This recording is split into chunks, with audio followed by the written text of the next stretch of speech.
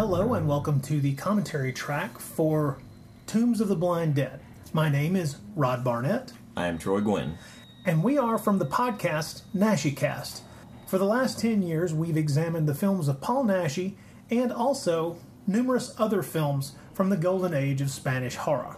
Before we discuss the golden age of Spanish horror, let's discuss the amazing locations that we're being introduced to under the credits of the opening few minutes of Tombs of the Blind Dead. Once we're into the body of the film, this location is blended beautifully by editing so that it all seems to be in one place, the lost, deserted city of Berzano.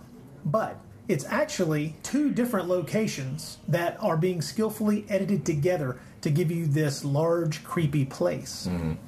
Most of the shots that you see in the movie were made at the Monasterio del Cerrón. It's just outside Madrid, Spain, and it's a little bit of a tourist attraction for those who are interested in old ruins. But although the credits of the movie only mention that location, the monastery in that place, the sinister ruins of the Templar cemetery are hidden in the monastery of Santa Maria la Real Valle de Iglesias. That's where we see the undead Templar Knights rising from their tombs. And I believe it's the oldest monastery in Spain. Well, as always, the ace in the hole for these type films is location, location, location. I mean, they make so much mileage out of their ancient history and the things they still have standing. And it's instant atmosphere, we said before. Instant atmosphere on a budget. It's something the Europeans will always have over those of us here in the States. We don't have those locations, and they can just drive out to them. Of course, Tombs of the Blind Dead and its immediate sequel are not the only movies to be shot at these famous locations. Two that come to mind immediately are two Paul Naschy iconic films. One, The Traveler, also known as El Caminante, and then Werewolf Shadow, in which you will see slow-motion vampires running through these ruins as opposed to slow-motion blind dead horsemen. Ruins of this type, for some reason, just seem to attract undead creatures and monsters from beyond the grave. And yet people still go there to camp out and just make all kinds of bad decisions. By showing you the location that eventually will birth the horror that gives this film its name, the credit sequence ends with a jolting shock cut of a scream and a woman's face with a shock of white hair, jolting you out of any mood that the credit sequence may have engendered within you. And then, boom, suddenly we're at this beautiful resort by the beach at a pool where there are lots of beautiful people. Clearly, the movie is setting up one of my favorite things in these horror movies from this time period, which is the dichotomy, the split between the old traditional ways of things and the new modern way of, 1970 or 1971.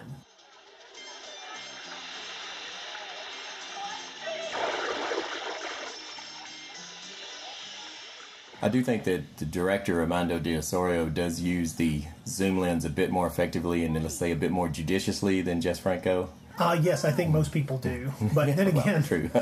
Armando de Osorio, at least for a portion of his career, had more of a budget than Jess Franco generally did when he was making those super special small budget projects that he was fitting in between the larger, micro budget things that he was making in this period. De Osorio's filmography is, we could definitely say it, not as extensive as Franco's.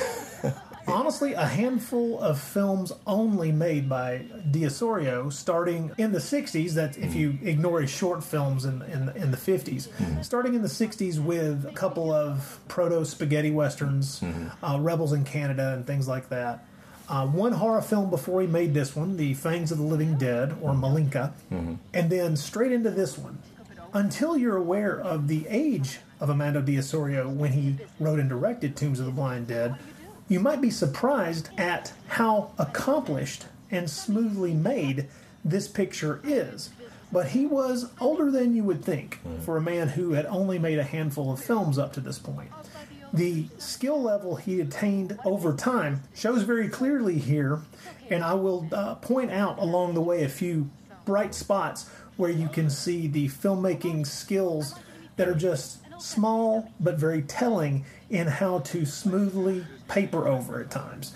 some deficiencies that the film might otherwise have. Well, even the very first films he made were among the very first CinemaScope films made in Spain, which were his travelogues he made. So even from the first, he was already kind of mastering the most advanced filming technology. So he was very technically very, very talented, very accomplished, as you said, even by the time he got to making these films. Now, as the film is introducing our three main characters here, we'd like to point out that if you're interested in finding out more about the cast and crew and their backgrounds and the careers that they had in Spanish cinema, we'll refer you to the other commentary track on this Blu-ray by Troy Howarth, where he will delve deeply into the information about each one of the actors on screen. We're going to be covering different topics, and we're trying to make sure that you can listen to both of these tracks without getting the same information with just different voices. So, if you do hear the same information, we thought of it first. Don't tell Troy that. Well, to me, Tombs of the Blind Dead is easily one of the best Spanish horror films of the 1970s. As much as I love Paul Naschy films, Tombs of the Blind Dead, even better than the things that Paul Naschy was turning out in the early 70s. You know, it absolutely makes that essential list. I mean, that essential list of, if you're going to get into Spanish horror, or European horror in general, this is one of the ones you got to see. True. Tombs of the Blind Dead is a symphony of near-perfect horror, I feel. It plays out like a slowly growing, ever more frightening nightmare, with punctuating arpeggios placed in various spots to keep you off balance. The symphony that is Tombs of the Blind Dead is one of increasing dread, in which the worst of intentions have the same awful outcomes as the most altruistic ones. It smoothly and creepily glides toward a bloody, violent crescendo in its final seconds that points toward the possibility of an apocalyptic level of danger and death. There are a few discordant notes along the way, as there can be discordant notes in a piece of music, and because there are so few, they do stand out. Of course, we'll talk about those elements when we get to them in the movie, but since we're talking about the music of this film's construction, let's talk specifically for a moment about the score and the man who wrote and produced it. Anton Garcia Abril was a man who composed music for hundreds of films, even though, in a lot of cases, his music was being used by filmmakers well after he composed it for some other purpose. Right. Now, he did compose the score for this film, but the funny thing is, the score he wrote for Tombs of the Blind Dead got used for all three of the subsequent sequels to this movie as well. Yeah. So, he has 4 credits for the same soundtrack that he wrote for this particular movie, which, of course, I guess you could call that resume inflation. I don't know. But he also wrote wonderful scores for tons of other films. And, of course, in the Spanish horror genre, what you end up with is work for a number of Spanish horror classics, like Dr. Jekyll versus the Wolfman, the aforementioned Werewolf Shadow, also known as the Werewolf versus the Vampire Women. Right. Later on, for Osorio, he wrote a new score for The Lorelei's Grasp, and his career continued for decades after that, writing for both screen and television in Spain. This score is one of the most unique you'll find in cinema history. Yeah. Not the cocktail music that plays underneath the opening scene at poolside, of course, that's a different matter entirely. Right, well. What I'm talking about is, of course, the iconic music that builds dread and brings on the feeling of impending doom as the blind dead stalk their prey. It's one of the standout horror themes ever, I think, and very, very appropriate. It fits so well, and I've said before that, to me, it sounds like monks chanting while undergoing some hideous transformation. It's really what it conveys. No wonder they just used it again and again, because how are you going to top that? But what's interesting is that it makes the blind dead one of the earliest creatures in films to really have their distinctive theme, because there was great music through all the Universal films and the Hammer films and the classic horror movies. Great music, but really I can only think of the creature from the Black Lagoon as being a monster that had an ongoing theme that would appear in each of its films. It had that great 3-note theme for the creature, and then of course a lot of the Japanese kaiju Godzilla, had his recurring themes. But most of your monsters up to that point didn't have that ongoing theme that you could always count on coming on, like the James Bond theme or something. And that's true. I think the closest that you get otherwise is that distinctive Bernard Herrmann dun dun dun for the horror of Dracula or Dracula. Yeah. And I think that's really as close as Hammer ever came to trying to assign a piece of music to one of its iconic creatures or monsters. So here the Blind Dead are kind of the predecessors to what came later with Michael Myers and Jason Voorhees, these monsters that had their own kind of distinctive theme that they became associated with. To that point, there's a great quote from Armando de Osorio talking about that very thing specifically. At times, the score for the Blind Dead movies has been remarked upon as Morricone style in a way, hearkening back to the spaghetti western scores that Morricone became famous for when he was writing those incredible pieces of music for Sergio Leone's Dollars trilogy, most especially. What Abril put together is not just music. I mean, there are moans, there are monk chants, perhaps Gregorian chants, screams, creaking boards, sounds like chains clanking at times. And Osorio admitted that the musical score helped make his films, saying the same had worked for Leone and for Hitchcock, so he was simply duplicating the concept. He says, I used a man from down in Seville. Abril was his name. What I wanted was to do like Leone and Morricone, where the music became an important central part of the film. In Leone's westerns, each character has a central theme where you hear it and know it is Lee Van Cleef or Clint Eastwood or Charles Bronson coming. I wanted to hear a composition which immediately let the viewer know that the Templars were coming. What came about was a slow, satanic-sounding funeral march. We used it in all of the Templar films. It became their central theme, and the idea worked. The film score also added much to the film. It was like Halloween many years later. What would Halloween have been like without the score it had? It would have just been another horror film. And I think he's right. Could say the same about Jaws, too. That's another example. That's another fantastic example, where the perfect melding of score and story and image, especially image, as we will talk about in this film, create something that would never have been as impressive without that combination. It harkens back to an idea that I think that film is one of the best examples of within the artistic world. The idea of emergent properties, two separate elements coming together to create something different and new. And in relation to the creation of Spanish horror in the Golden Age, it's amazing to think about how odd elements came together. Creative people who, just a few years earlier, in Osorio's case, had disdained the idea of making a horror film when approached by someone like Paul Naschy, who turned himself into one of the best purveyors of the genre by merging his ideas and his obsessions with someone like Abril and all of the fantastic technicians that he employed to create this first classic Blind Dead film. To give you a little background on writer-director Armando de Osorio, he was born Armando de Osorio Rodriguez to a middle-class family in 1918 in Galicia, Spain. As a child, his life was marked by having a cinema right in front of his home. The place was run by a fellow who resisted the introduction of talkies and stocked his theater with silent classics well into the 1930s. Therefore, little Armando could see well into his teenage years films like Rudolph Valentino's adventure romances or Greta Garbo movies. Once he saw his first sound films and musicals from MGM, the comedies of Ernest Lubitsch, he was a true film fanatic. But it was the classic Universal horror movies such as Dracula and Frankenstein that left a deep impression on the young man. By his late teens and early 20s, he's working as a writer adapting works of literature for Spanish national radio, and in 1942 he goes to Madrid to study journalism. There his love of cinema flowers, and he makes 2 short films. But Osorio's adventure in the capital city ends when he's forced to take a Spanish credit bank job in his hometown at the insistence of his father. He despises his work and spends all of his off time in a local photography studio where he organizes gatherings of painters, musicians, writers, architects, and others important in the cultural life of the city. At the same time, he's producing a show for Spanish national radio to further the discussions that are being had in these gatherings and to open them up to a wider audience. Osorio had artistic aspirations that were not being fulfilled, so he quit his job and went back to Madrid in 1949, this time for good.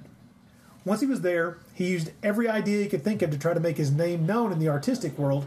He was also working in advertising from about 1956 to 1960, where he was instrumental in creating ads and trailers for the theatrical releases of Spanish and foreign films.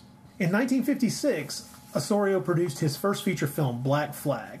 It's a very political film and something that spoke directly to Spanish culture and the political situation at the time in his home country.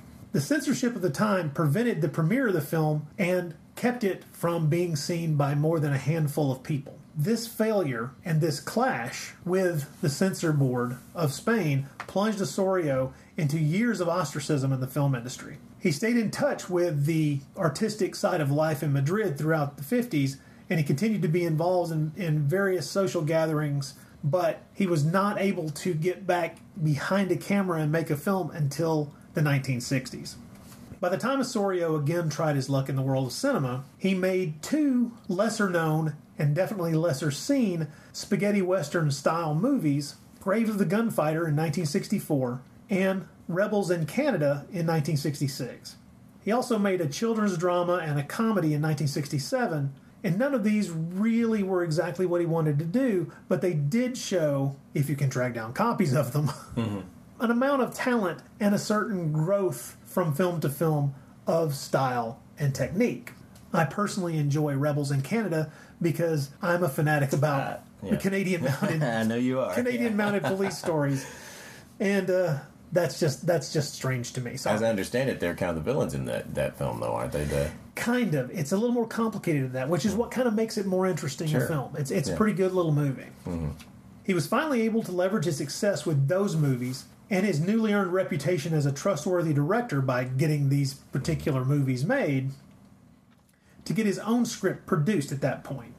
It's a film he'd had gathering dust in a drawer for years called Malinka, and it came out in 1968, also known as Fangs of the Living Dead. By the early 70s, his job description shifted at the National Radio of Spain in such a way that it allowed for him to have much more free time to do different things outside of his job. And that is when his film career really kicked into gear, starting with Tombs of the Blind Dead. All right, so a couple of thoughts on those early films. I love the fact that he immediately got into trouble with his with his first one. I think Black Flag was a critical specifically of the death penalty, I think. Yes. And which just shows kind of his humanist leanings, which some people might not gather he had after viewing such grisly and downbeat fare as the film we're covering here.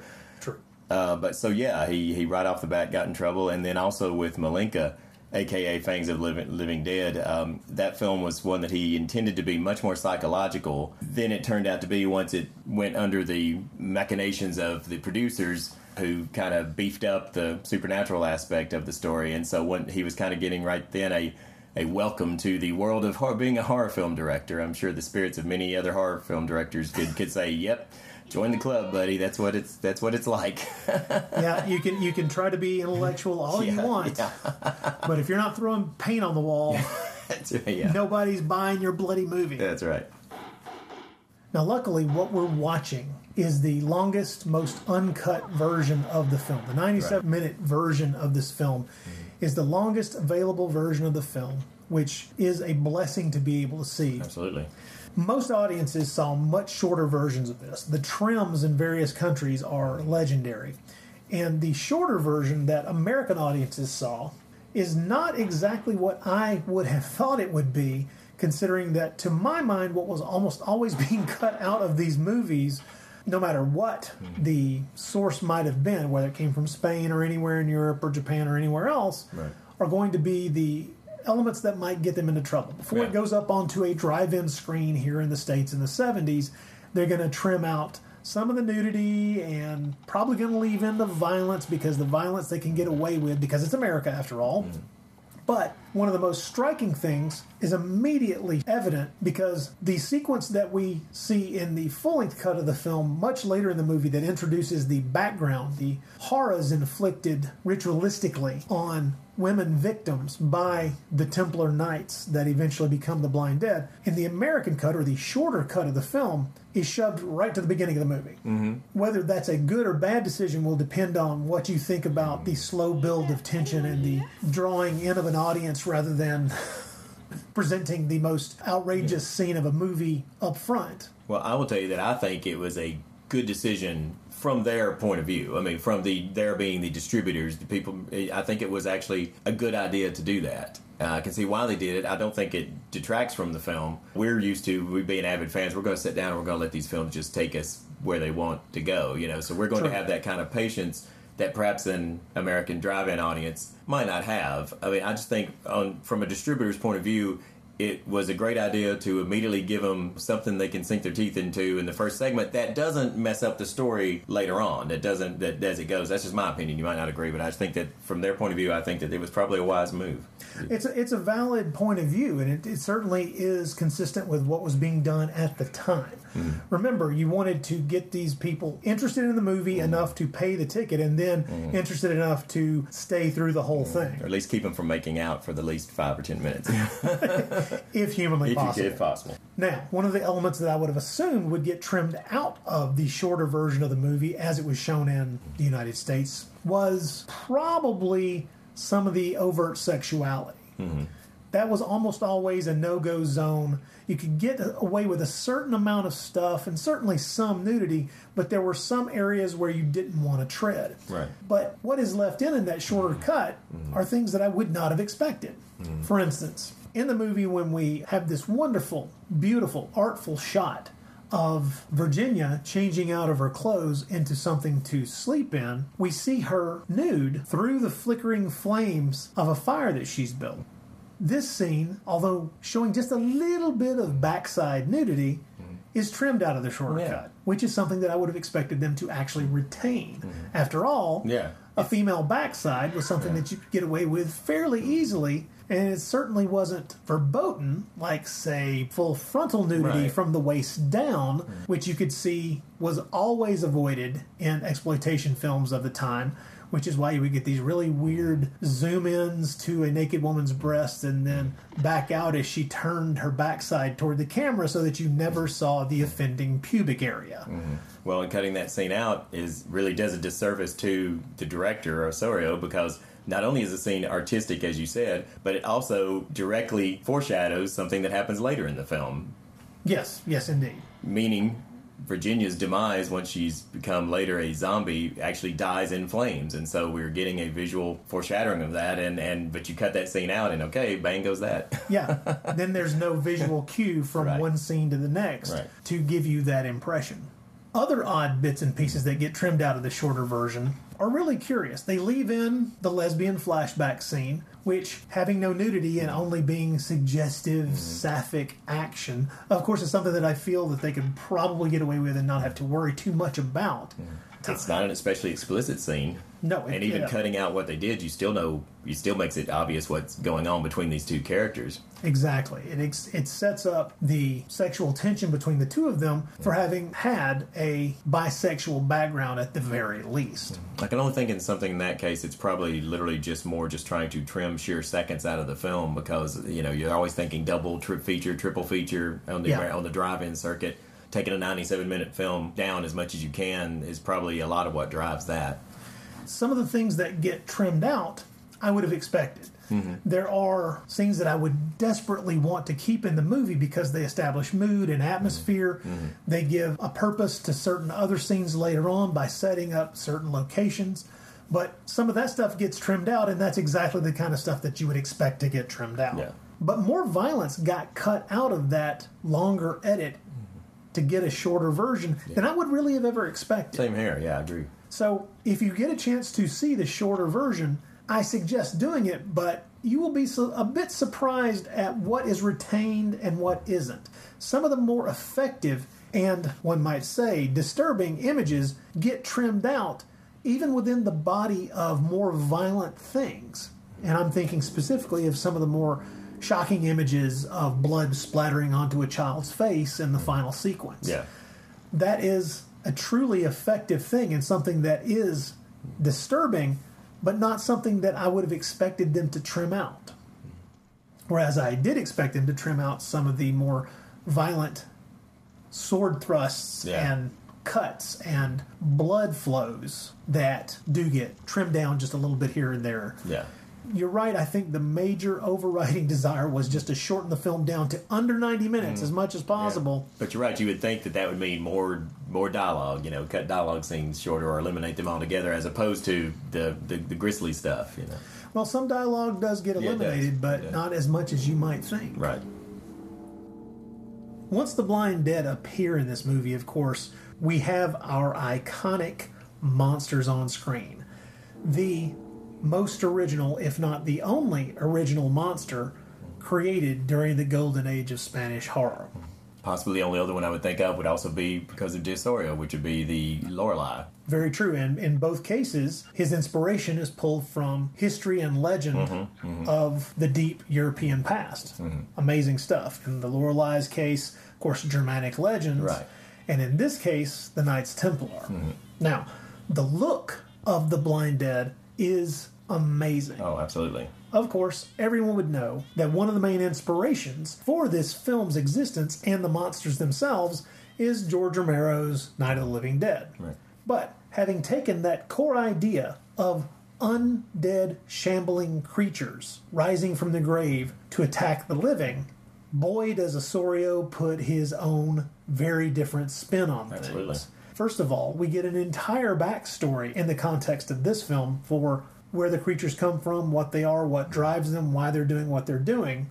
Whereas Romero's idea was to only hint at a possible thing within the body of Night of the Living Dead and to leave it much more mysterious and therefore, to his mind, more interesting. Of course, in this case, the more details we have about the blind dead, the creepier they are. Yeah. Because once we get to the flashback about how they came about being undead, it gets even more disturbing. The look of the blind dead is a unique thing. There had been nothing quite like this before. These are not shambling creatures, but they do move slowly, if only because they're usually moving in slow motion. Yes. That is until they're in the same room with you, and suddenly there's a swarm of them around. And much like zombies from a Romero film, they might move slowly, but there's just far too many of them to deal with. That's one of the best things about the attack sequences, the stalking sequences within these deserted ruins with the blind dead is just as soon as you might think, yeah, get out of there, get out of that area, get out of there. Try not to make any sound. You've discovered that it doesn't matter because every exit that you attempt to take, suddenly there are more of them coming through that portal. Because that is always going to be kind of the problem when dealing with a monster that does move so slowly. Is as a filmmaker, you've got to not put too many instances in there, as few as you can, where people are going to roll their eyes and say like, "Oh, come on." You should have been able to get away from that situation, and so it's very clever the way you have to place it to convey that feeling that you understand why these characters can't escape. And it's also wonderful in that at no point do you have a firm grasp on how many of these shambling undead creatures there are. That means that there's almost always one lurking around the corner. And I can't think of any other creature that was portrayed usually by a human in makeup or costume that also half the time is portrayed literally by a skeleton, and the way that they blend that's very, very seamless. It's wonderful. First we have stuntmen made up in these elaborate costumes with the wonderful cloak giving them the ability to hide their own arms and therefore have these skeletal, barely covered, desiccated flesh arms and fingers reaching out for people, obviously operated by those hidden human hands and arms underneath those cloaks, and these elaborate, wonderfully creepy masks that hide the face entirely, and through skillful editing, even these wonderful, more articulate hands that can reach through windows and doorways and grasp things and move them can be blended perfectly with the stuntmen in those wonderful, dried up old canvas things that they're wearing. I mean, I don't know what they did to just the look of just the cloaks they're wearing. Whatever they did to make these things truly look like they're centuries old.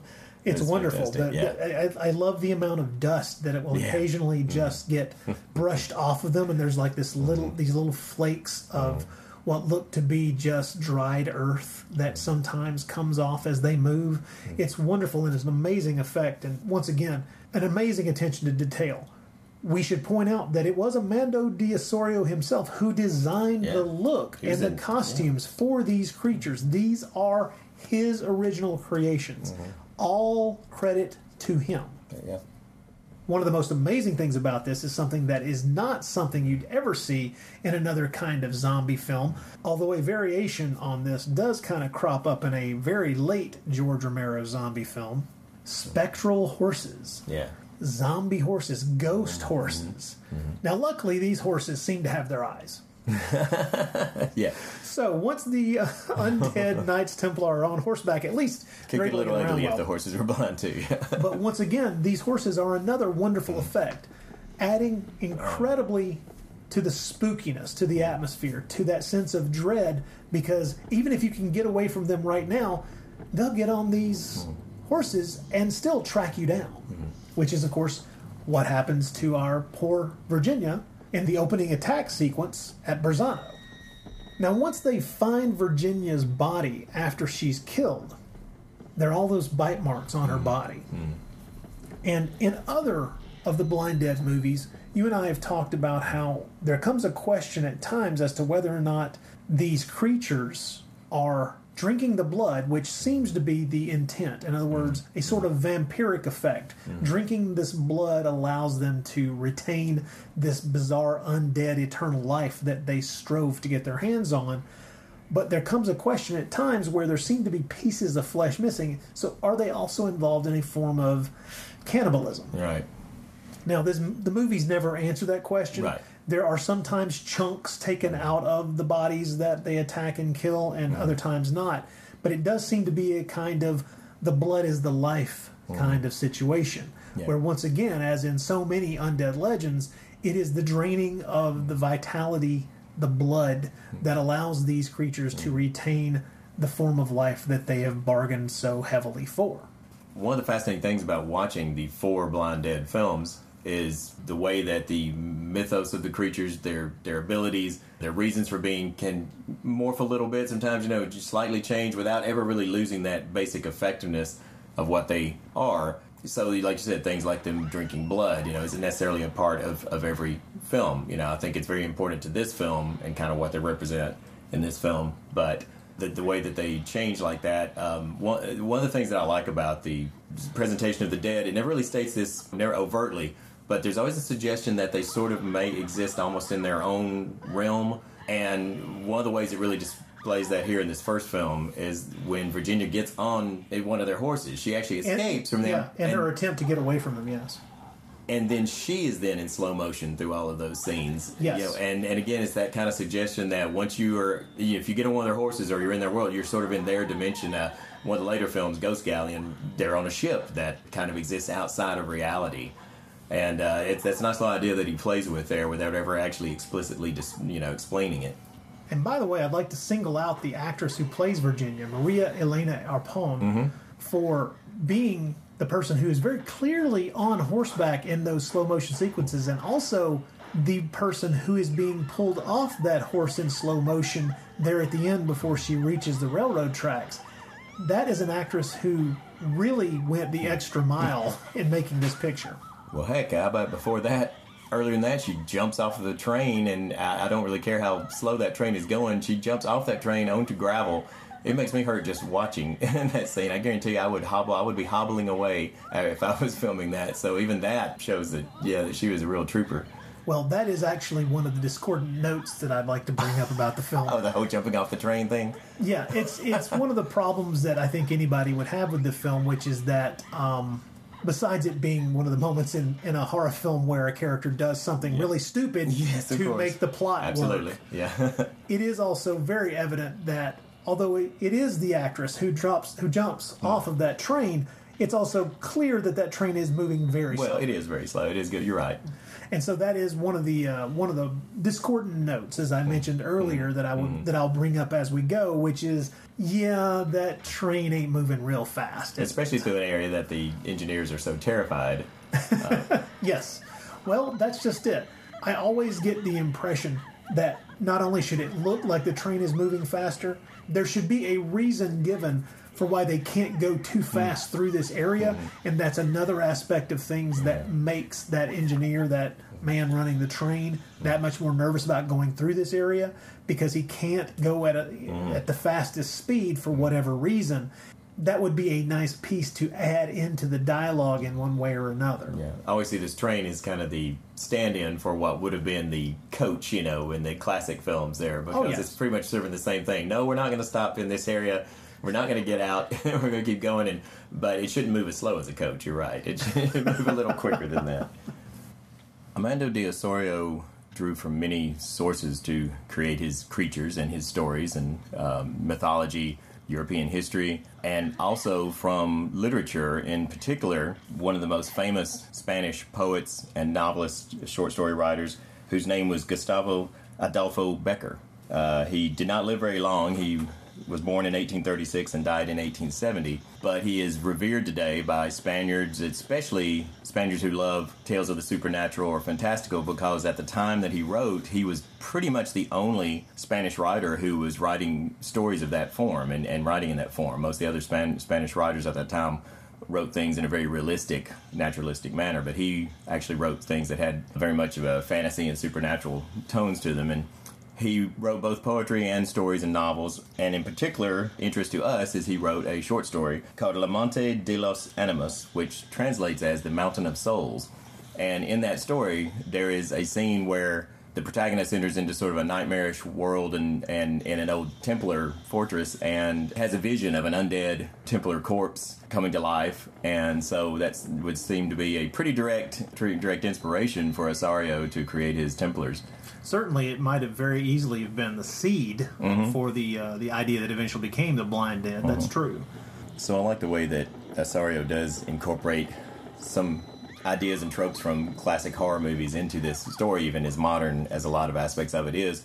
When Elizabeth and Roger meet that same brick wall that protagonists in horror movies of old always have, where you have the case where you have the inhabitants who live close to this place that are terrified of it and literally have just kind of a policy of we don't talk about this. Yes, we don't mention the damned place. Yes, and I think it's kind of a way of showing, again, even though these undead creatures are ancient, the power they still have over the average people, the average citizens, in the way an oppressive government has that kind of power over the oppressed citizens, in the way that we're helpless, we can't do anything about this, and so we just pretend that it doesn't exist.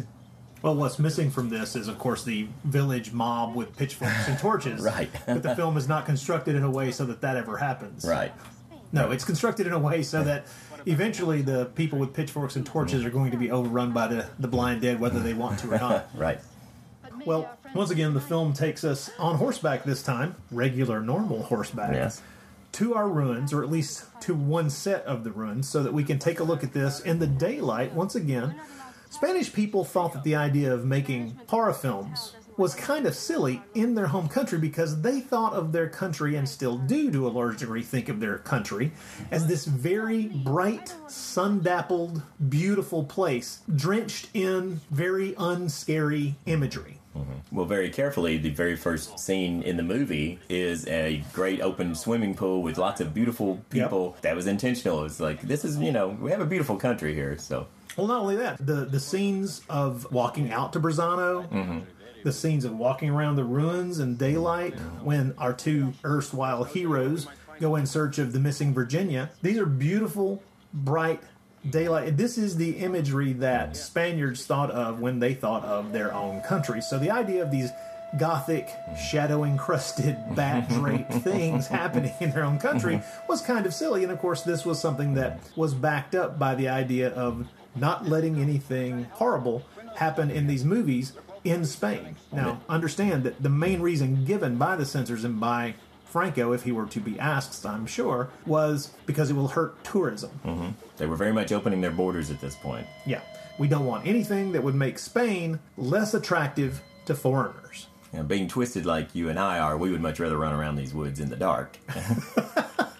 But that's just the way we roll. Yeah, just until I turn my ankle. Yeah. That would be something I'd like to avoid.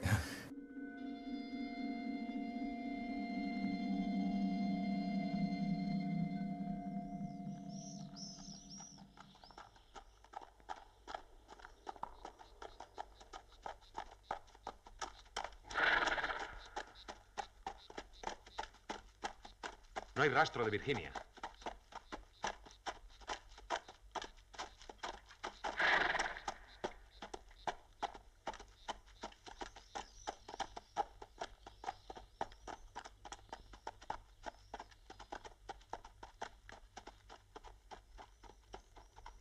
Now, one thing I'd like to point out here is just a very small thing. I've talked about these very small touches that Osorio puts throughout his film that are just little pieces of smart filmmaking. One of them is in this scene, and it's the way in which Osorio learned good filmmaking technique to transition from scene to scene. And there is a sequence when Roger and Elizabeth are in these ruins, and they move from one area to another. It's after the horses have run off. Roger puts his hand on Elizabeth's arm to guide her. And they move from left to right. And then the next edit, they're moving in the same direction, and his hand is still in the same place holding her arm as they walk into that shot. And it's a transitionary shot from one location to another, and by having the two actors have that same position as they move continuously through the edit, it helps to fool the eye and give you the impression that this is all one place. It's a very smart technique, and it's one that if you pay attention, it will ruin a lot of movies for you. I think we've watched this movie too many times, possibly. Is that what you're saying? I have studied the films of Osorio, and I will continue to do so until I die. Same here.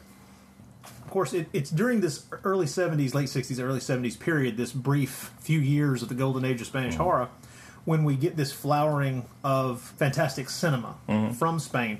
It's during these last years of Franco's dictatorship, which is a very, very fertile period for what we might call low culture cinema, but I would call the joyous, most wonderful kind of cinema. Yeah. But during this, the emergence of and exposure to and the success of the horror film paralleled the gradual shift from an authoritarian government to one of ordered liberty and democracy. In other words, in a strange way, it kind of mirrors the way Spain as a country moved forward. And 35 years of political, economic, and industrial discord found an explosion with the death of Franco in 1975 and the subsequent ascendancy of King Juan Carlos and the return of the House of Bourbon to the throne of Spain. Franco's death, however, was not a guarantee for instant radical change. There was a period there called the Spanish Transition from about 75 to 82, from an authoritarian Catholic regime to a secular social democracy, and it was slow, deliberate, and quite divided in reaching consensus for Spain's new political direction. Fellow Spanish director Eugenio Martin spoke with writer Nicholas Schlegel several years ago and talked specifically about this idea and what it was like to live under this kind of transition. Martin said, "While you are living under a dictatorship, you are the first one to censor yourself because you say, 'No, I cannot do this. I cannot write this,' because they, the censors, are going to say no, no, no." So everything was limited. You did so many horror films because these films were not prohibited at this time. Violence was not considered something immoral. So if you make a comedy or a sort of psychological comedy where you are studying people around you, that was dangerous. Because maybe the censorship would say no, no, no. It happened to me. It happened to many directors at the time. So horror films were a safe way to make commentary about the world around them and specifically their own country and culture. Because if you put something in the context that it's unreal to begin with, then you can slip those kind of messages or those sort of metaphors in, because the censors, I guess, feel the audience is already in the frame of mind as this is all make-believe to begin with. And it's also... We're not really oppressed.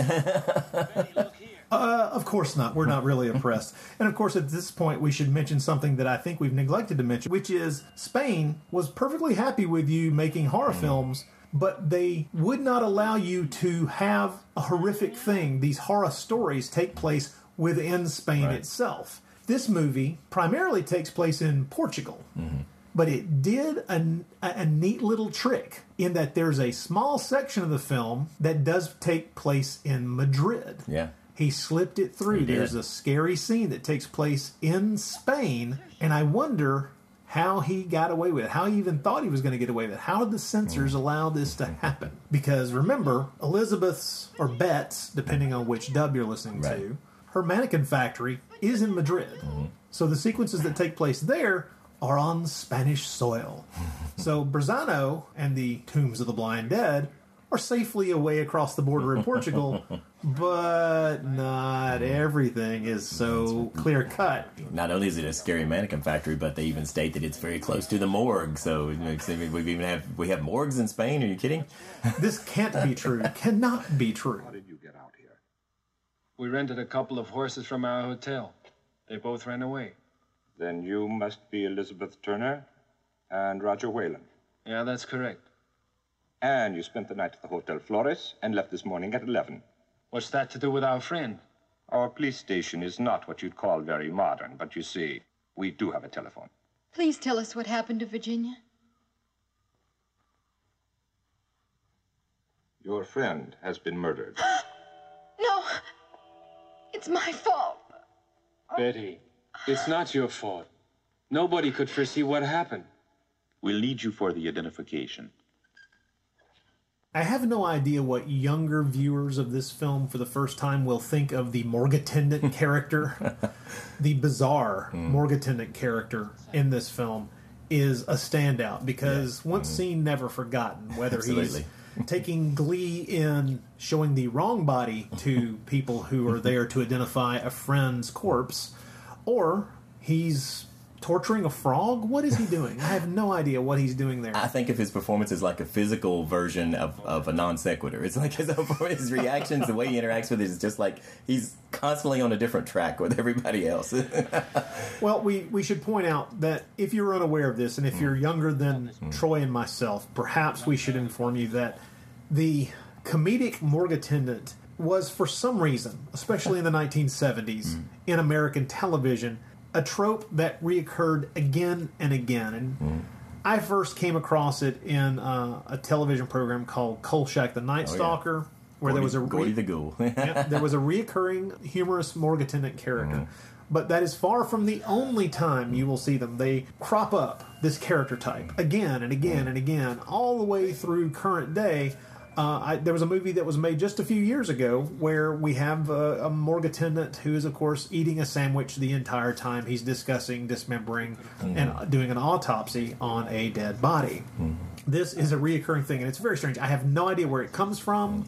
I have no idea why this occurred. I'm assuming that it came out of the need to have a lot of information dropped on the viewer that only the person doing an autopsy could do, or in certain cases would have access to the information that the doctor wasn't willing to give to, say, a nosy reporter or an investigator who's outside the realm of the police. But I gotta say, Osorio's use of this particular bizarre character is a real joy. And while it is non sequitur, a major non sequitur, it is it's one of my favorite little things to get a chuckle. I think, in a way, it's almost like a palate cleanser. Oh, yeah, and I think that's why he's using it for here, because this story is so grim. I think that this is another one of those instances of intentional humor where he's like, here's a chance to kind of lighten the mood a little bit slightly, you know, and the assumption is, I think, that anyone who works in a morgue is either, you know, no normal person can work as a morgue attendant. And so they're always either creepy and scary, or they're mentally damaged in some way, or they're just completely irreverent to the situation and disrespectful of the corpses they're standing over by, as you mentioned, possibly just eating a big sandwich. Yes. I mean, it carries through, like I say, all the way to modern day. It's bizarre. I don't understand it, but I'm glad it's there. Well, the dreaded Templar Knights, who were the basis for Osorio's Blind Dead films, really existed, of course. They're the Knights Templar, or if you were to use the full actual name of the order, it was the Poor Fellow Soldiers of Christ and of the Temple of Solomon. They were formed in the early 1100s, and by 1128, at the Council of Troyes, the Templars were officially recognized by the Pope, which granted them the freedom from allegiance to anyone other than the Pope himself. In effect, this rendered the Templar Knights totally independent from all kings and princes and immune from interference from both religious and political authorities. In other words, the Templar Knights, at that point, were a power unto themselves. Are you starting to spot the problem here? Precisely. Now, their power and influence grew rapidly and to an extraordinary degree. People from all walks of life flocked to enter the ranks of the Templar Knights, and their coffers were soon swollen by the donations of money from every quarter of Christendom, even though officially all members of the order had taken vows of poverty, chastity, and obedience. But really, it's only obedience that they ever got around to. Because even though individually they could not gather wealth to themselves, as a group, they certainly could, and boy, did they. By the time of the Second Crusade, they were the greatest fighting force in Europe, and acknowledged as such by everyone on the continent. Well, because they had so many locations in so many different countries and they had such a large economic infrastructure, they've been likened before to being the world's first multinational corporation. They've actually been called that before.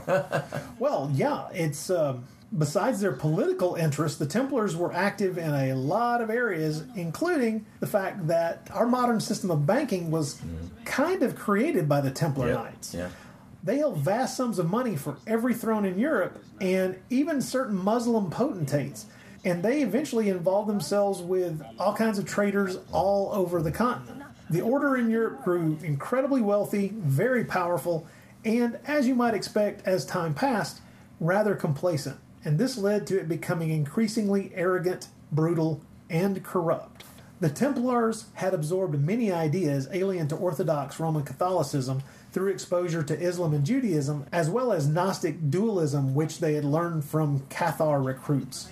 By the early 1300s, of course, as you might expect by any group that amassed this much power and was seen as such an incredible militaristic force, with no ties officially, politically, to any group, they were seen as a problem. Yeah. The King of France in the early 1300s decided he was going to try to figure a way to get rid of these people and to get rid of their influence, and if he was really lucky, lay his hands on their money. Now, he never got their money, but he did start a process that kind of snowballed away from him at that point, in which he did what you always do when you want to make sure that you can get rid of your rival and have everybody on your side. He accused them of heresy. Oh, yeah. Well, let's mention also that he was personally in huge debt to them. Which is another reason why he might want to get rid of them. Exactly. Never discount debt for doing something vicious, cruel, and harsh. So, of course, bizarre confessions were forced from the knights, and even stranger accusations were made.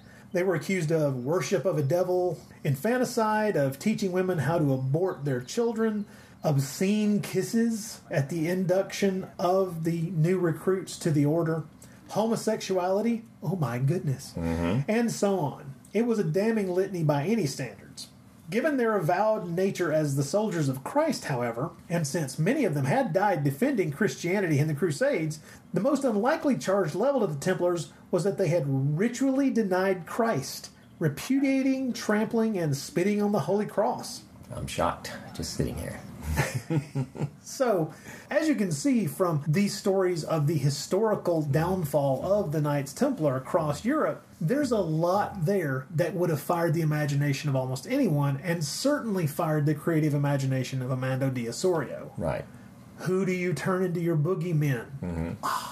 How about these incredibly corrupt religious warriors who were accused of the most heinous crimes imaginable? There are your iconic boogeymen.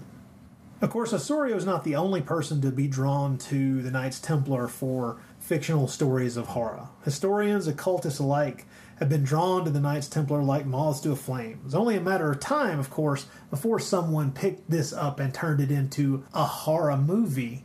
And one wonders why there hasn't been more of an attempt over time to take this incredible bit of history and blend it with even more modern ideas to bring the horror of the old world into the new world for the various contrasts that it allows someone like Amando de Osorio, with the film's budgetary constraints that we can see in front of us, imagine what it could be to a modern audience with someone whose imagination was just as vast, but his resources even larger.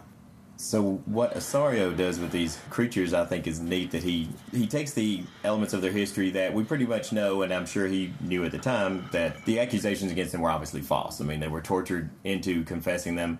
Their biggest mistake was they made too much money, and they didn't forgive the debts they should have forgiven. Especially to the King of France. Yes. So I think he could have easily have taken their real history and made these creatures Templars who were betrayed and tortured and driven into extinction, now coming to life to punish the living for their sinfulness. Or, in one imagining that I can see, to punish the descendants of the religious houses of various countries who sought them out and did these horrible things to them. Yes, exactly. So, but instead he does decide to make it true, those accusations that, yes, they were bloodsuckers, they were devil worshippers, they were truly evil and corrupt, and it makes me wonder if he did that as a way of not angering the religious aspect of the country, the religious in power there in Spain, possibly, by not making them creatures of Christianity, but creatures of Satan, I guess, of Satan worship. It's clear that Osorio was having to do a very careful two-step in the creation of these monsters, because they're obviously patterned on the Knights Templar, although he doesn't call them out specifically. It's obvious what they are. Yeah. I mean, the Ankh symbol that he uses on both the gravestones and on the clothing in the flashback scene of the Knights is slightly altered. It's not exactly the symbol that the Knights Templar used, but of course it's very difficult to miss what he's aiming for. Right. So yes, he's having to be careful, because remember, people, at the time these movies were made, Spain was still under the dictatorship of General Franco, and what that meant was these movies were made under the rule of a fascist government. So censorship was the rule of the day, and although he was now, of course, able to make movies, the threat of censorship hung over everything that you did, to the point where during the golden age of Spanish horror, which stretched from roughly 1968 or 69 to roughly 1977, a short spate of years, let's be clear. Yeah.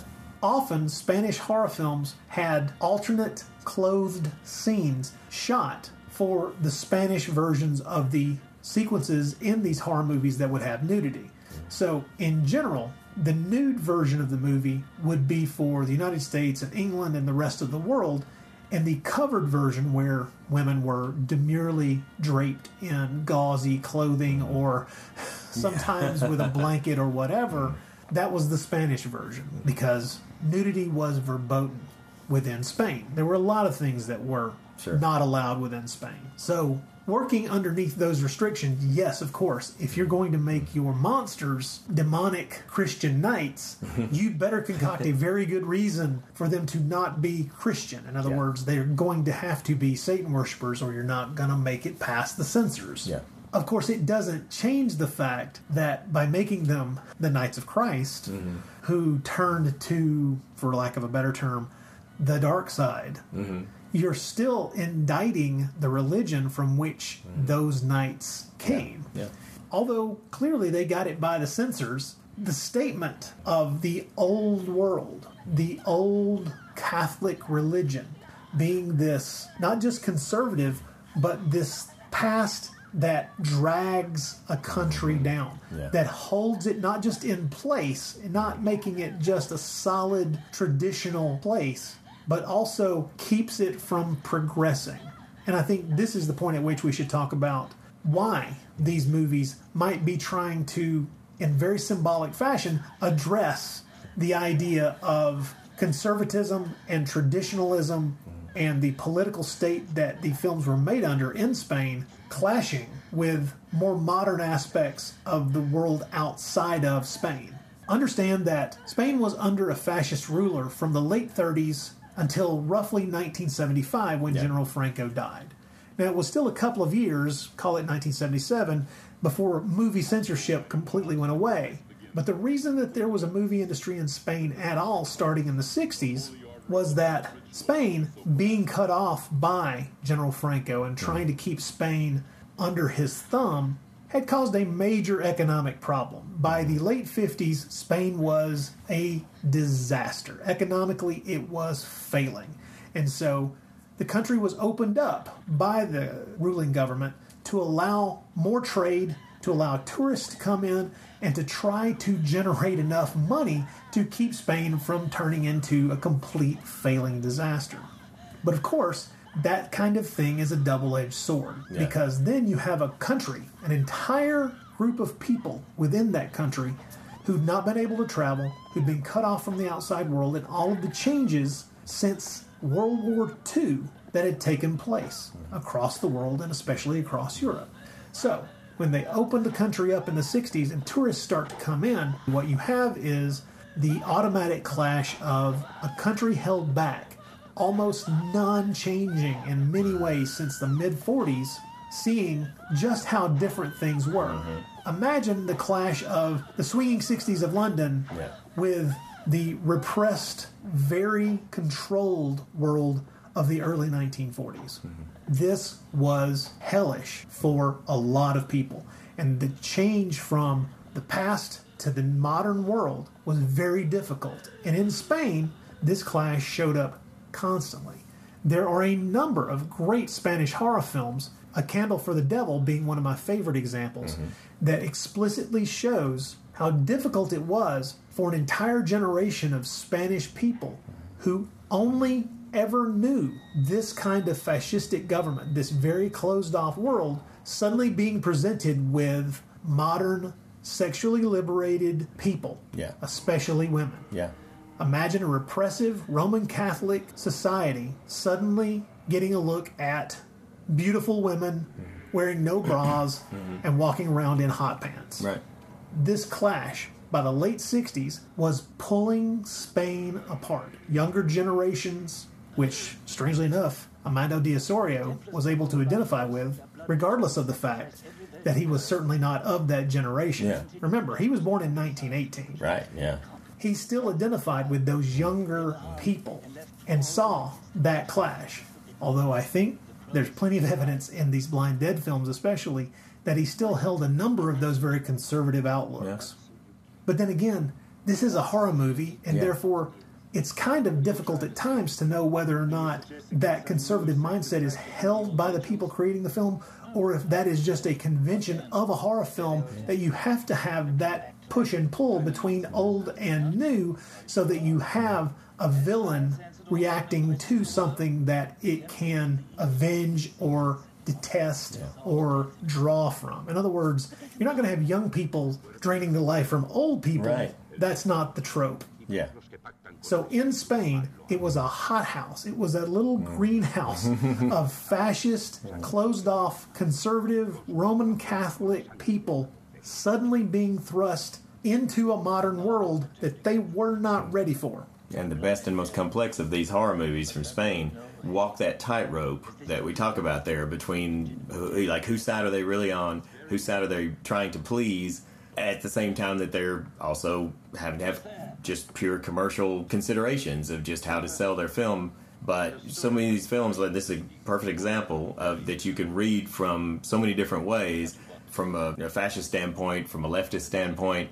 Yes, visually what we're seeing is the young and the modern and the free being punished, and yet the ones doing the punishing are so obviously being criticized too. The monsters are so obviously representative of a negative state, you know, of a bad history. Not just a bad history, but a corrupt, demonic history. That was 2 years ago. I haven't heard from him since. I can tell you, Professor. He lives in a village on the River Guadiana, near the frontier of Spain. He's now the boss of a gang that deals in contraband. His life is out of my control now. Why do you bring this up, Inspector? That village is 7 kilometers from Perzano. What significance is that?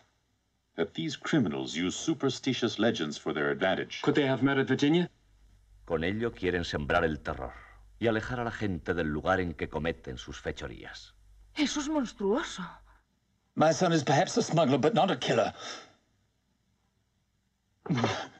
Why are you telling us this, Inspector? The attendant at the morgue was murdered, and the body of Virginia White is missing. Another murder. Parece una pesadilla. Tenga mucho cuidado. Su taller está muy cerca del depósito. Inspector, I'm going to see Pedro and ask a few questions. And now let's talk about Zombie Virginia and her short but action-packed existence. Yes, life after death, whatever you would call it there. She gets her own little subplot here. Which is very odd. Yes. Well, let's just say that it was post Night of the Living Dead, kind of a given if you're going to have this kind of undead creature in your film. What was evident within Night of the Living Dead was that once bitten, once infected, you turn and you become the monster that attacked you. So Virginia becomes a Walking Dead, a zombie, and attacks the morgue attendant and then goes next door and into the mannequin factory, almost as if there's this lingering memory of the fact that her friend Elizabeth lives and works next door to the morgue. Yeah. And the question is it drawing her because of the attraction she had or because of the resentment that she had? Or, in a very simplistic way of looking at it, is she being drawn by the flashing lights? Well, that too, yeah. Also, she could be being drawn by the fact that that's the next closest living human being. Yeah. Because she attacked the one morgue attendant, the one person who was there, and she is next. And no one was happier than that poor frog in that lab. Yeah, no kidding. But the very interesting part of this is that this is the only time in the 4 Blind Dead films that Osorio had the attacks, the bites of the Blind Dead create more undead. This is something that Osorio clearly pulled from Night of the Living Dead, incorporated into this story in this first film, and then thought better of and dropped for the last 3 in the quartet of Blind Dead films. Interesting. I think that there's good reason to have dropped it because it does create a problem. Now, he does actually construct the other 3 films in such a way that it's not likely that you're going to have victims who will have the time to be roaming around or joining the Blind Dead in their quest, or perhaps being their guide dogs. Who knows which direction things might have gone if he had retained the undead bite you become the undead portion of the mythology he was building. Interesting that it's a very effective section of this movie, but he never used that idea again. And I would say that it does work for this film, the main reason being that the whole ending of this film is very apocalyptic in tone. Yeah. He's obviously, the dead have reached this town, and we know that we're left with the idea that they're slaughtering everybody. And so, still, if you're just thinking of it in terms of the dead, even if there's how many, 20, 30 of them, we never know the full count, it's still hard to really get a sense of it spreading out on a global scale until you think about the fact of infection. Yes, and so for the story he was trying to tell here and the ending he was going for, I think it works. But I also agree with you that for the next films, it really wasn't necessary because the stories he was telling in the second, third, and fourth films were much more isolated with sort of a different feel, goal, different ending. Yeah, exactly. Yeah, definitely a different goal, and yeah, you're right, a different feel as well. He wasn't going for that necessarily.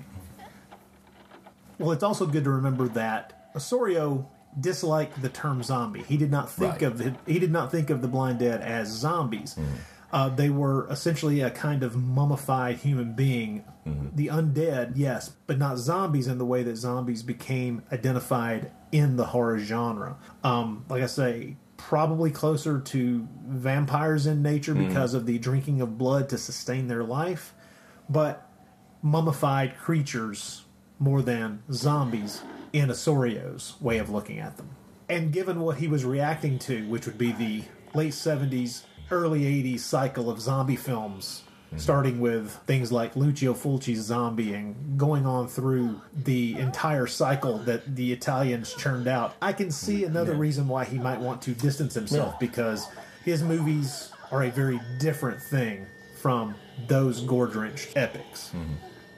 I should also mention another neat little thing within this movie, which is something that reoccurs through a number of Osorio's horror movies, especially several of the Blind Dead movies, which is the appeal to authority. It's when the main characters visit an older academic or learned character to try to discover what it is that they are actually dealing with. What is this supernatural thing? So they appeal to authority. They go to someone with advanced knowledge that can possibly point them in the right direction. The professor in this movie is particularly well integrated by the script because he's also the father of the scumbag smuggler character we have in the latter part of the movie. And so there's a nice segue from the authority figure with all the information about the Blind Dead and Brazano and the person who is going to help our heroic pair of characters try to find out what is happening in that lost Forbidden City. I always enjoy the appeal to authority sections because it is going to a library, it's searching through books, it's picking the brain of an experienced teacher or philosopher or professor in this case. And I always like the idea that there is an older set of characters within the film who know more than we do and then can impart it. And if you cast it well, it can be entertaining. Yeah. And in this movie, and actually I have to admit, Osorio was good at casting his authority figures with all the information. The rather amusing man who knows a good deal about the Ghost Galleon in the third film and insists on coming along and, of course, inevitably pays for it in that movie, is another good one where you have this desire for this knowledge within this older person, and sometimes that doesn't work out nearly as well as that older character might wish it would. Well, the professor here, what's amusing about him is the way that he's so thrilled that they've encountered the dead.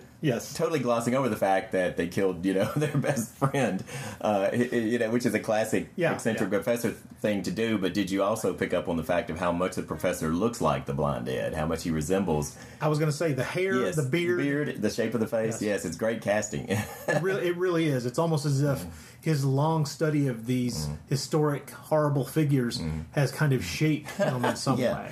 Yeah, but you're right. It's the Van Helsing archetype, that goes all the way back to Dracula. That we've seen, but I love it too. This kind of character in these films. ¡Pedro! Deja que grite esa tonta, hombre. Debe ocurrir algo.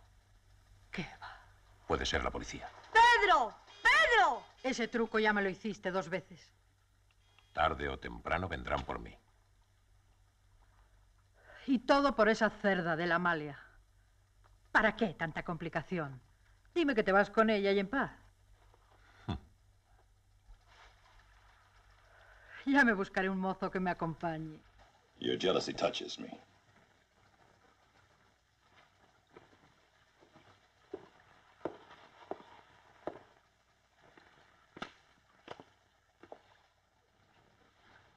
What's the problem? A stranger's here asking for you. I'll be right there.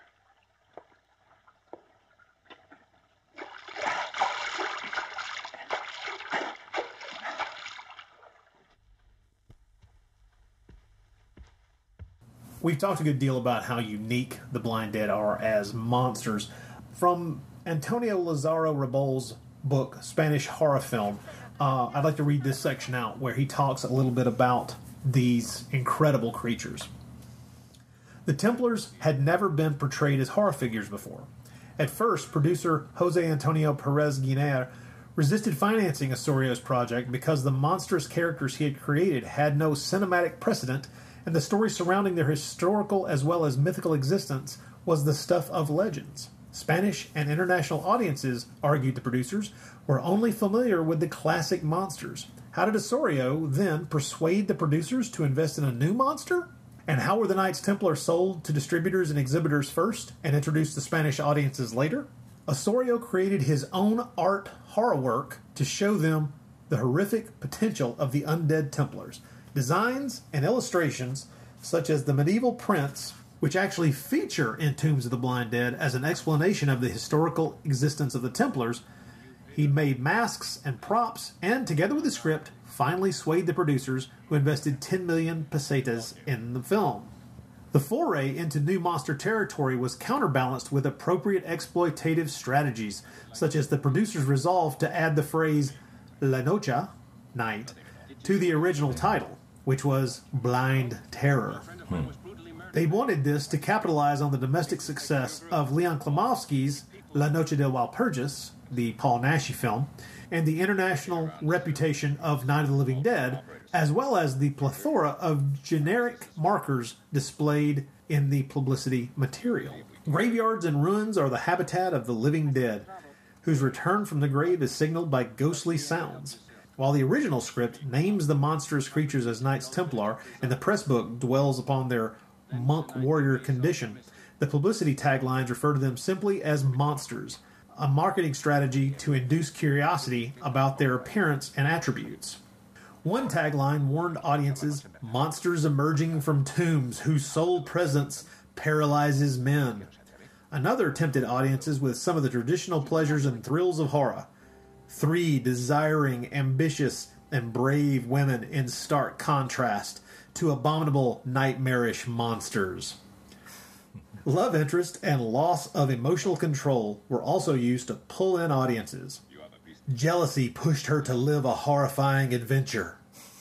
But perhaps the constant theme of these taglines that is established in relation to the film's plot is the monsters linked to the past and to their violent acts. In Tombs of the Blind Dead, medieval tombs open to give way to the most terrifying massacre.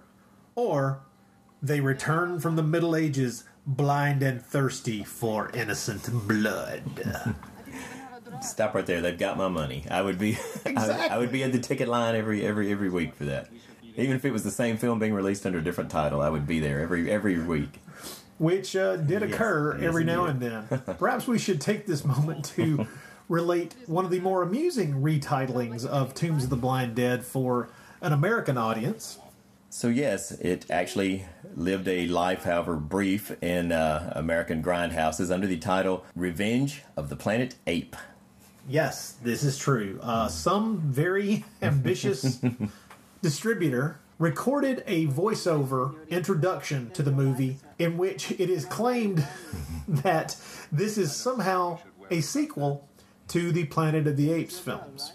In other words, they thought that they could fool a number of people, which they may have, into thinking that Tombs of the Blind Dead was a Planet of the Apes sequel. I believe the scenario was that it was a post-apocalyptic world, Yes. and where the apes were coming back to life, I think, to And somehow ravage the living humans. Yes. somehow on the Iberian Peninsula in modern day. I do not understand, but nevertheless, people will try anything to make a buck. As censorship was lifted on cinema around the world, not just in Spain, filmmakers began to be able to put images, ideas, and scenarios on screen that had been forbidden for decades. When the reins are taken off of creative people, you're going to see some excesses. And in the 1970s, in cinema, could easily be seen as a series of excesses. People pushing the envelope, taking things too far, sometimes very far over the line, and then being pulled back by ideas of taste or even the damage that the images they present could do, whether hoped for or desired or not. Exploitation cinema is famous for pushing the line. Yeah. The 1970s were an era of experimentation, flirtation with the darker elements of what could be presented on screen, and Tombs of the Blind Dead is a fine example of that.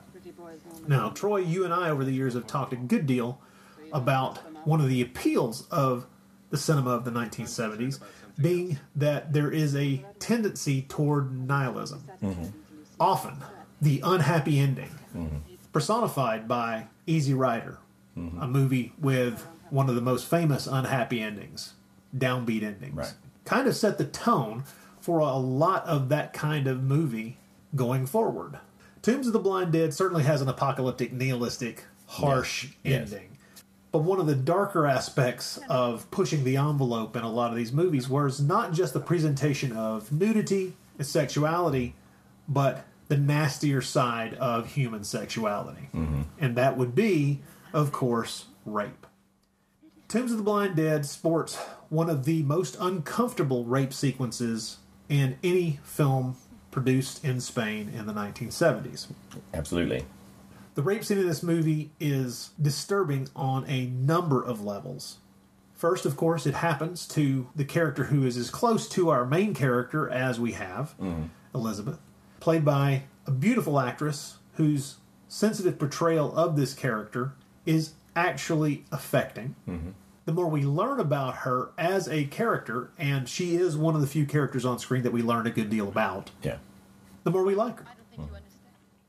When Pedro attacks her, we have just learned from her own lips in a very sensitive moment where she's discussing her deepest feelings and her most secret self. Pedro attacks, slaps, and rapes her. I mean, she's pretty much just told him she had a bad experience Yes. in her early life. It is a horrible scene. The shorter version of the movie seems to want to try to fix this scene by snipping out the actual rape and only giving us the lead up and the aftermath, which, from one perspective, fixes the scene by making it less harsh. We don't have the slapping, we don't have the actual physical attack, but at the same time, it does leave the whole obvious affair to your imagination, and therefore possibly conjuring up similar imagery in almost any viewer. And it adds even another type of strange tone to the whole scene, because we see him grab her and it's cut out, which we've seen so many films this where somebody grabs someone and kisses them and they resist at first and then they give in, which is in itself can be very uncomfortable too. But we see that, it cuts away, it cuts back to the aftermath. Right. People not knowing what happened might actually see it as indicating that the two have had consensual sex, but neither of them enjoyed it very much, which is another strange kind of tone to put on the scene. Is very off-putting, very like, what's just happened here? So, which of course puts someone who's seen both versions in the position of deciding, well, which needs to be in the movie, which is the version of that scene that should be in the film, and it's an incredibly uncomfortable scene in its uncut form. It is. You and I have seen many instances in European horror films and thrillers too, and films from this decade where a rape scene was filmed, obviously gratuitously, in such a manner that could be easily pulled out of a film. You can tell that in many cases because nothing that comes before the scene or after the scene references it. Yes, so it's very obviously what it was done is, okay, here's a scene for shock value for the markets that will accept it. We can easily take it out. It doesn't mean anything. I would argue, reluctantly, I think that the rape scene is intentional. I think it was part of Armando de Sorio's story and his intent here. The reason why is because of the way the immediate following scene between the two actors, the way they're reacting to each other, reacting to what's just happened, they both seem a bit unsettled by what's just happened. Yeah. Pedro himself, let's face it, the character of Pedro is pretty much, he's pretty much a walking cartoonish caricature of the male ideal. He obviously thinks of himself that way. I mean, with his flashing of his weapons and his strutting around, I think that his character is supposed to have believed that this really would, in his twisted way, fix Bette. Yeah. And the fact that she hasn't, that she has not enjoyed it, he seems himself kind of confused by what's just happened. But what I think is even more indication of why I think this scene, unfortunately, is integral to the story, is because seconds after he is overpowered and violated Bette, he himself is overpowered and violated and made helpless by the blind dead. So I think it fits with Osorio's overall theme of the helplessness of everyone, no matter their ideal of themselves or their image of their own freedom or their own control over what's going on. So, I don't like this scene. I know you don't either. I wish it wasn't there, but it's distasteful. I do think that it belongs in the film because I do think it's part of his storyline. I agree with you. I think that the symbolism is very obvious because we have this man who, I agree with you, does represent kind of the ultimate macho scumbag. And yes, of course, he does meet his comeuppance. That is the simplest symbolic way to view this, which is he is this idealization of the way a Spanish male has been taught to view himself and to conduct himself in the world. And the Templar Knights destroy him. He is the first victim of this group. As distasteful as this sequence is, I understand why it's there. I understand what he's aiming for. And therefore, I respect his choice while I still find the sequence hard to watch. Yeah. Another reason that it's uncomfortable is because another tendency of films from this decade was punish homosexual characters. Yes. To portray them in either a harsh light or as just objects of humor, parody, buffoons, that sort of thing. Objects of derision as well. Yeah. So that's another thing that, watching this film, is you see that as you could read this way. Although I would say that because of how sensitively Bette's character is written in other scenes and how well she's portrayed, I don't get the impression from this particular film that is intentional anyway on Osorio's part. I mean, none of us know. We can't get in his head. But my feeling is that the intent of this film is not to punish her or make a parody of her. No, not at all. But it still paints her as someone victimized by the patriarchy, for lack of a better term. And even though the patriarchy is then symbolically destroyed, she also is at threat by the thing destroying the patriarchy. Yeah. The rape scene's awful. Yeah. But I have to agree with you, the film would suffer a bit if it weren't there. Yeah, and if someone wants to use this film as Exhibit A to accuse Osorio of being a misogynist? Totally misanthropic. Oh, well, now, I said misogynist. You say misanthropic. There's a distinction there, but you could be both. Yeah.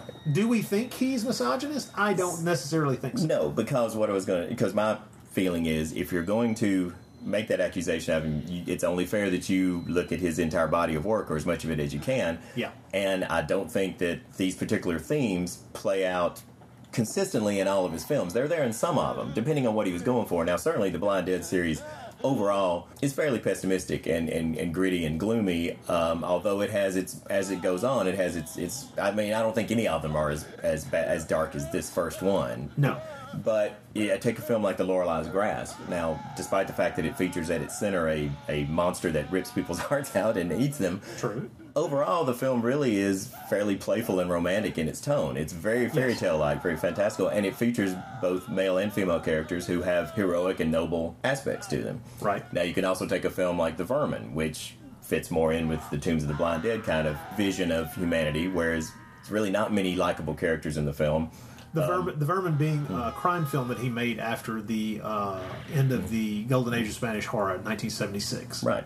That's one that I would say, okay, there's possibly what you'd call the misanthropic side of De Osorio coming out. But I think it came down to the type of stories he was wanting to tell. I haven't seen all of his films. I know you haven't either, but we've seen a pretty good handful of them, and I don't think that I would classify him as being a misogynistic or misanthropic storyteller. I wouldn't call him a misogynist, but I do think that the ideas that a man of his age, remember, born in 1918, the ideas that he would have grown up with do manifest themselves. No matter how progressive his thought process may have been, no matter how much he may have fought against the natural tendencies of what he learned growing up, even if he was just using those ideas to make his points, it's still the kind of thing that makes us both uncomfortable, and I think it makes almost anyone in the modern era who sees this movie uncomfortable. Yeah.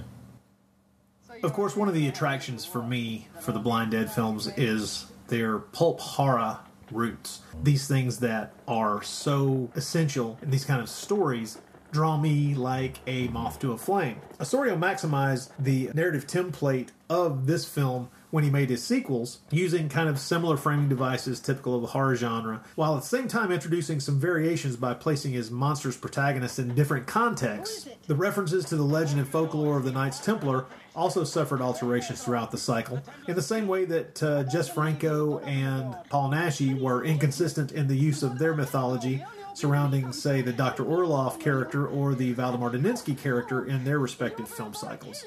In Tombs of the Blind Dead, the framing device functions thus. First, through the oral elements of a local legend and superstitions connecting the place with some mysterious deaths, we have the introduction of a scholar, that would be Professor Cantrell, who provides the historical framework and a voice of authority. And thirdly, through the actions of the monsters themselves, which provide the shocking and sensational murders. These framing devices, whose narrative function is to state and restate the plot for the audience, similarly structure all three sequels as well. So he used the basic template for this film for each of the sequels, varying them to some degree or another. I would say that he didn't vary it very much for the second one, but for the third and fourth ones, he really did. In the second one, he kind of delved even more into the idea of them having to hear you. They can track you by hearing you. It touches on it a little bit in this film, but really goes into it in the next film. Now, I have a question for you. One of the things that I've given much thought to over the years thinking about this movie is that the dead in this movie, being blind, having had their eyes plucked out by birds, are deprived of one of the five senses, and therefore, to hunt their prey, they have to use sound. And it got me to thinking about the sensitivity of different aspects of how we perceive the world, and I got to thinking, what did the Blind Dead smell like? And it's a valid question. It's a valid question. Would they have stunk of the moldering grave and therefore warned their victims, hey, dead thing walking? Or would it have been a nice... I guess it wouldn't have been like the smell of an Egyptian mummy, because they were packed with spices and all these different things. And there's a lot of literature out there on what Egyptian corpses smell like, the mummified corpses of pharaohs and things of that nature. But what did the Blind Dead smell like? An old shoe? A moldering grave? I'm assuming something dusty and cobwebby? Yeah. I think I want to send this idea to the Yankee Candle Company and see if they can come out with a special Blind Dead scented candle. Scented candle? Yes, I think so. Burn at your next viewing party. Yeah, there you go. Outside of the 4 Blind Dead films, there aren't very many movies that have appropriated the iconic look of the Blind Dead. I can only think of a couple. Right, there was one that was made by none other than Jess Franco in 1982 called Mansion of the Living Dead. Yes, a very sexy horror film, as you might expect from that period and that filmmaker. He definitely uses the iconic look of the Blind Dead in that movie to good effect, I would say. It's actually a pretty good little movie. Not in the same category as the 4 Blind Dead movies, but still worth seeing if you're a genre aficionado. And actually, Paul Naschy himself had a connection to the Blind Dead world because he wrote a script for a film called Cross of the Devil. In 1975, it was made by director John Guinn. Unfortunately, controversially, Paul Naschy was not involved in the production. Yeah. And it's a difficult film to see these days, but if you can seek it out, it's worth seeing. It's a very good little movie, and there are certainly some very Blind Dead-looking killer monks or undead creatures in the movie. Our friend Dan Fisher, who we affectionately call our man in the field on the NaschyCast, is also our go-to source for instances in modern music where Spanish horror has made its influences known. In the genre of heavy metal and its many stylistic offshoots particularly, the Blind Dead films have proven to be very fertile ground for some interesting musical concoctions. So here's just a little brief list of Blind Dead-inspired music that Dan has kindly shared with us. There's a band called Beastmaker that have a song called Nights That Came From Hell. There's a 4-song EP by a band called Zoltan, which is a great name for a band. And the EP is called Tombs of the Blind Dead, and each song is named after one of the films. It's actually more of an album of, I guess, alternative soundtrack music to the films rather than like rock or heavy metal songs. Okay. Very atmospheric stuff, though. There's a band called Cathedral that have a song called Night of the Seagulls and another one called Vengeance of the Blind Dead. There's a German band called Chainsaw that has a song called Tombs of the Blind Dead. And finally, there's a band called Denial Fiend, and stay with me on this, the title of their song is Return to the Tomb of the Cursed Blind Dead. It's actually, the song, the title is longer than the song itself, but this is all like really a lot of fun stuff, and it's all out there. You can seek it out on YouTube and other places and check it out.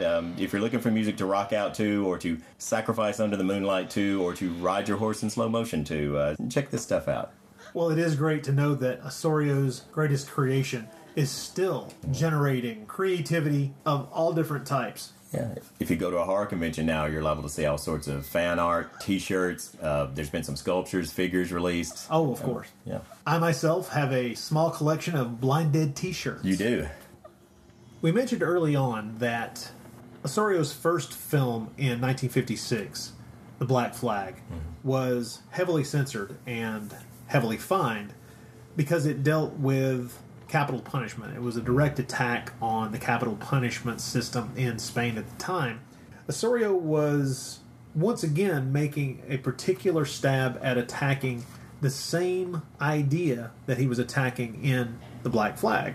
25 years after making his initial censored and suppressed movie, making this one, he returns to that critique of, let's call it Francoism, this time modeling his critique in the body of these Templar Knights. Although Tombs of the Blind Dead was affected by censorship, it can be argued that this time Osorio outmaneuvered the censors with a series of production and aesthetic choices. Overall, the commercial vessel of a popular genre film such as horror and an iconography associated with fictional characters did not pose too many problems for the censorship board. The producers were denied permission to film in Spain, of course, and were obliged to abandon the original idea of setting the narrative in Spain. But after securing co-production money from Portugal, that country became the tourist location stand-in for the tourist locations in Spain that Osorio was clearly pointing toward.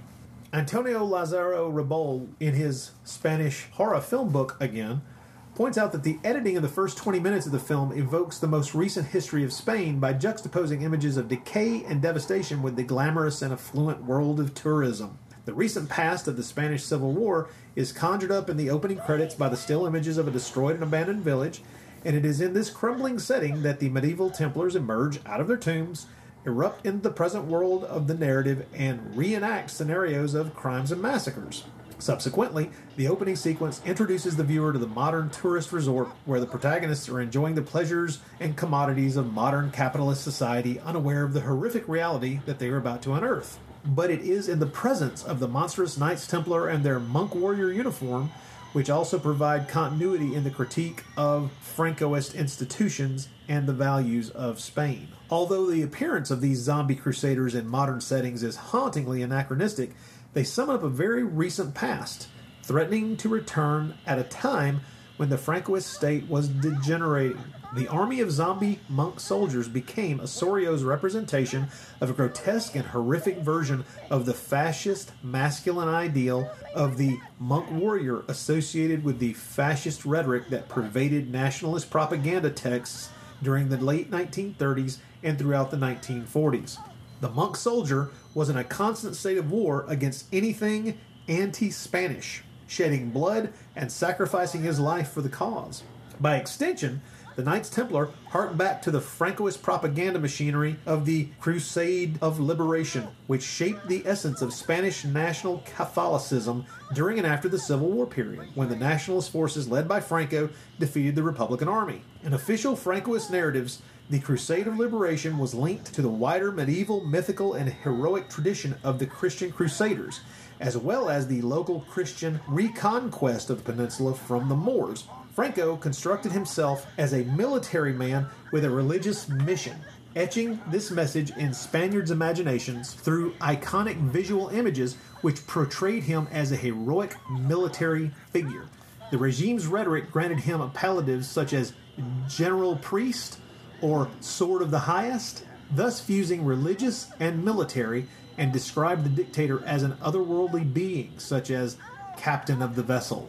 In the medium of cinema, the narrative of the Crusade was represented and legitimized throughout the subgenre of the Cine de Crusade, or Cinema of the Crusade, which celebrated the Crusade, which would be the Spanish Civil War, all its participants, and the resultant militarist state.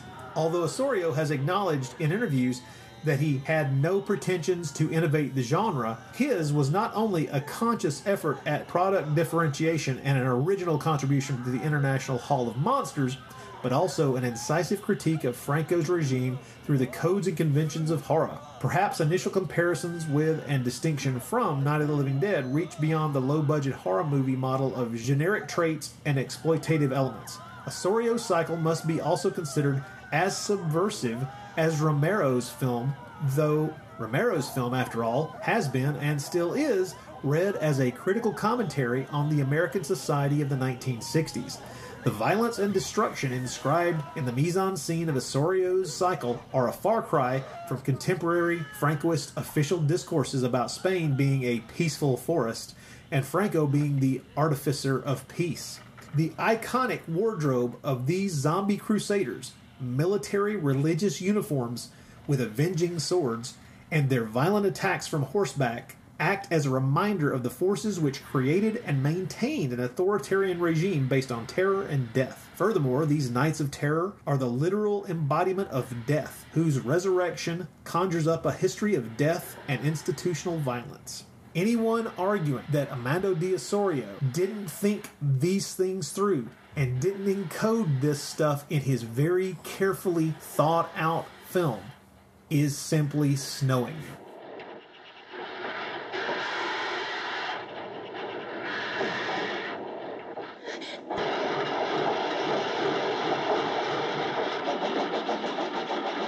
One of the aspects of The Blind Dead that I particularly find fascinating in this first film is the fact that not a single one of them is actually dispatched or destroyed in any way throughout the whole movie.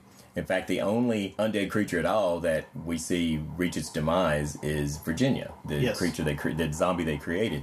I think that's amazing because I can't think of any other group of creatures or monsters in film history that at some point in the film, one of them or several of them aren't destroyed, or at least that you get some sort of insight into how to destroy them.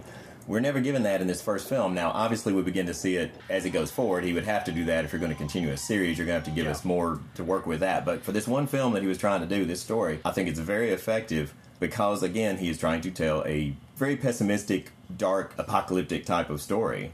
True. And so throughout the whole film, we never see a single one destroyed, and that just adds to this whole aspect, this whole feeling of them as being this unstoppable, irresistible force that's just going to kind of overwhelm everything in their path. That's true, and the place in a movie of this type where we would get at least the information on how to dispatch the villains would have been during the segment with the professor, and he has absolutely no advice on that subject at all. Yeah. The solution for destroying the monsters that Osorio comes up with in the sequel film, the second Blind Dead movie, I've always thought was very strange, which was essentially just having to wait until the sun came up. That really kind of takes away from the effectiveness of the end of this movie, in that it's very clear that these things will be able to move around in the daylight and do some damage on their own. That is, at least in the final shot. We want to thank you for listening to us talk to you about this movie. My name is Rod Barnett. I'm Troy Guinn.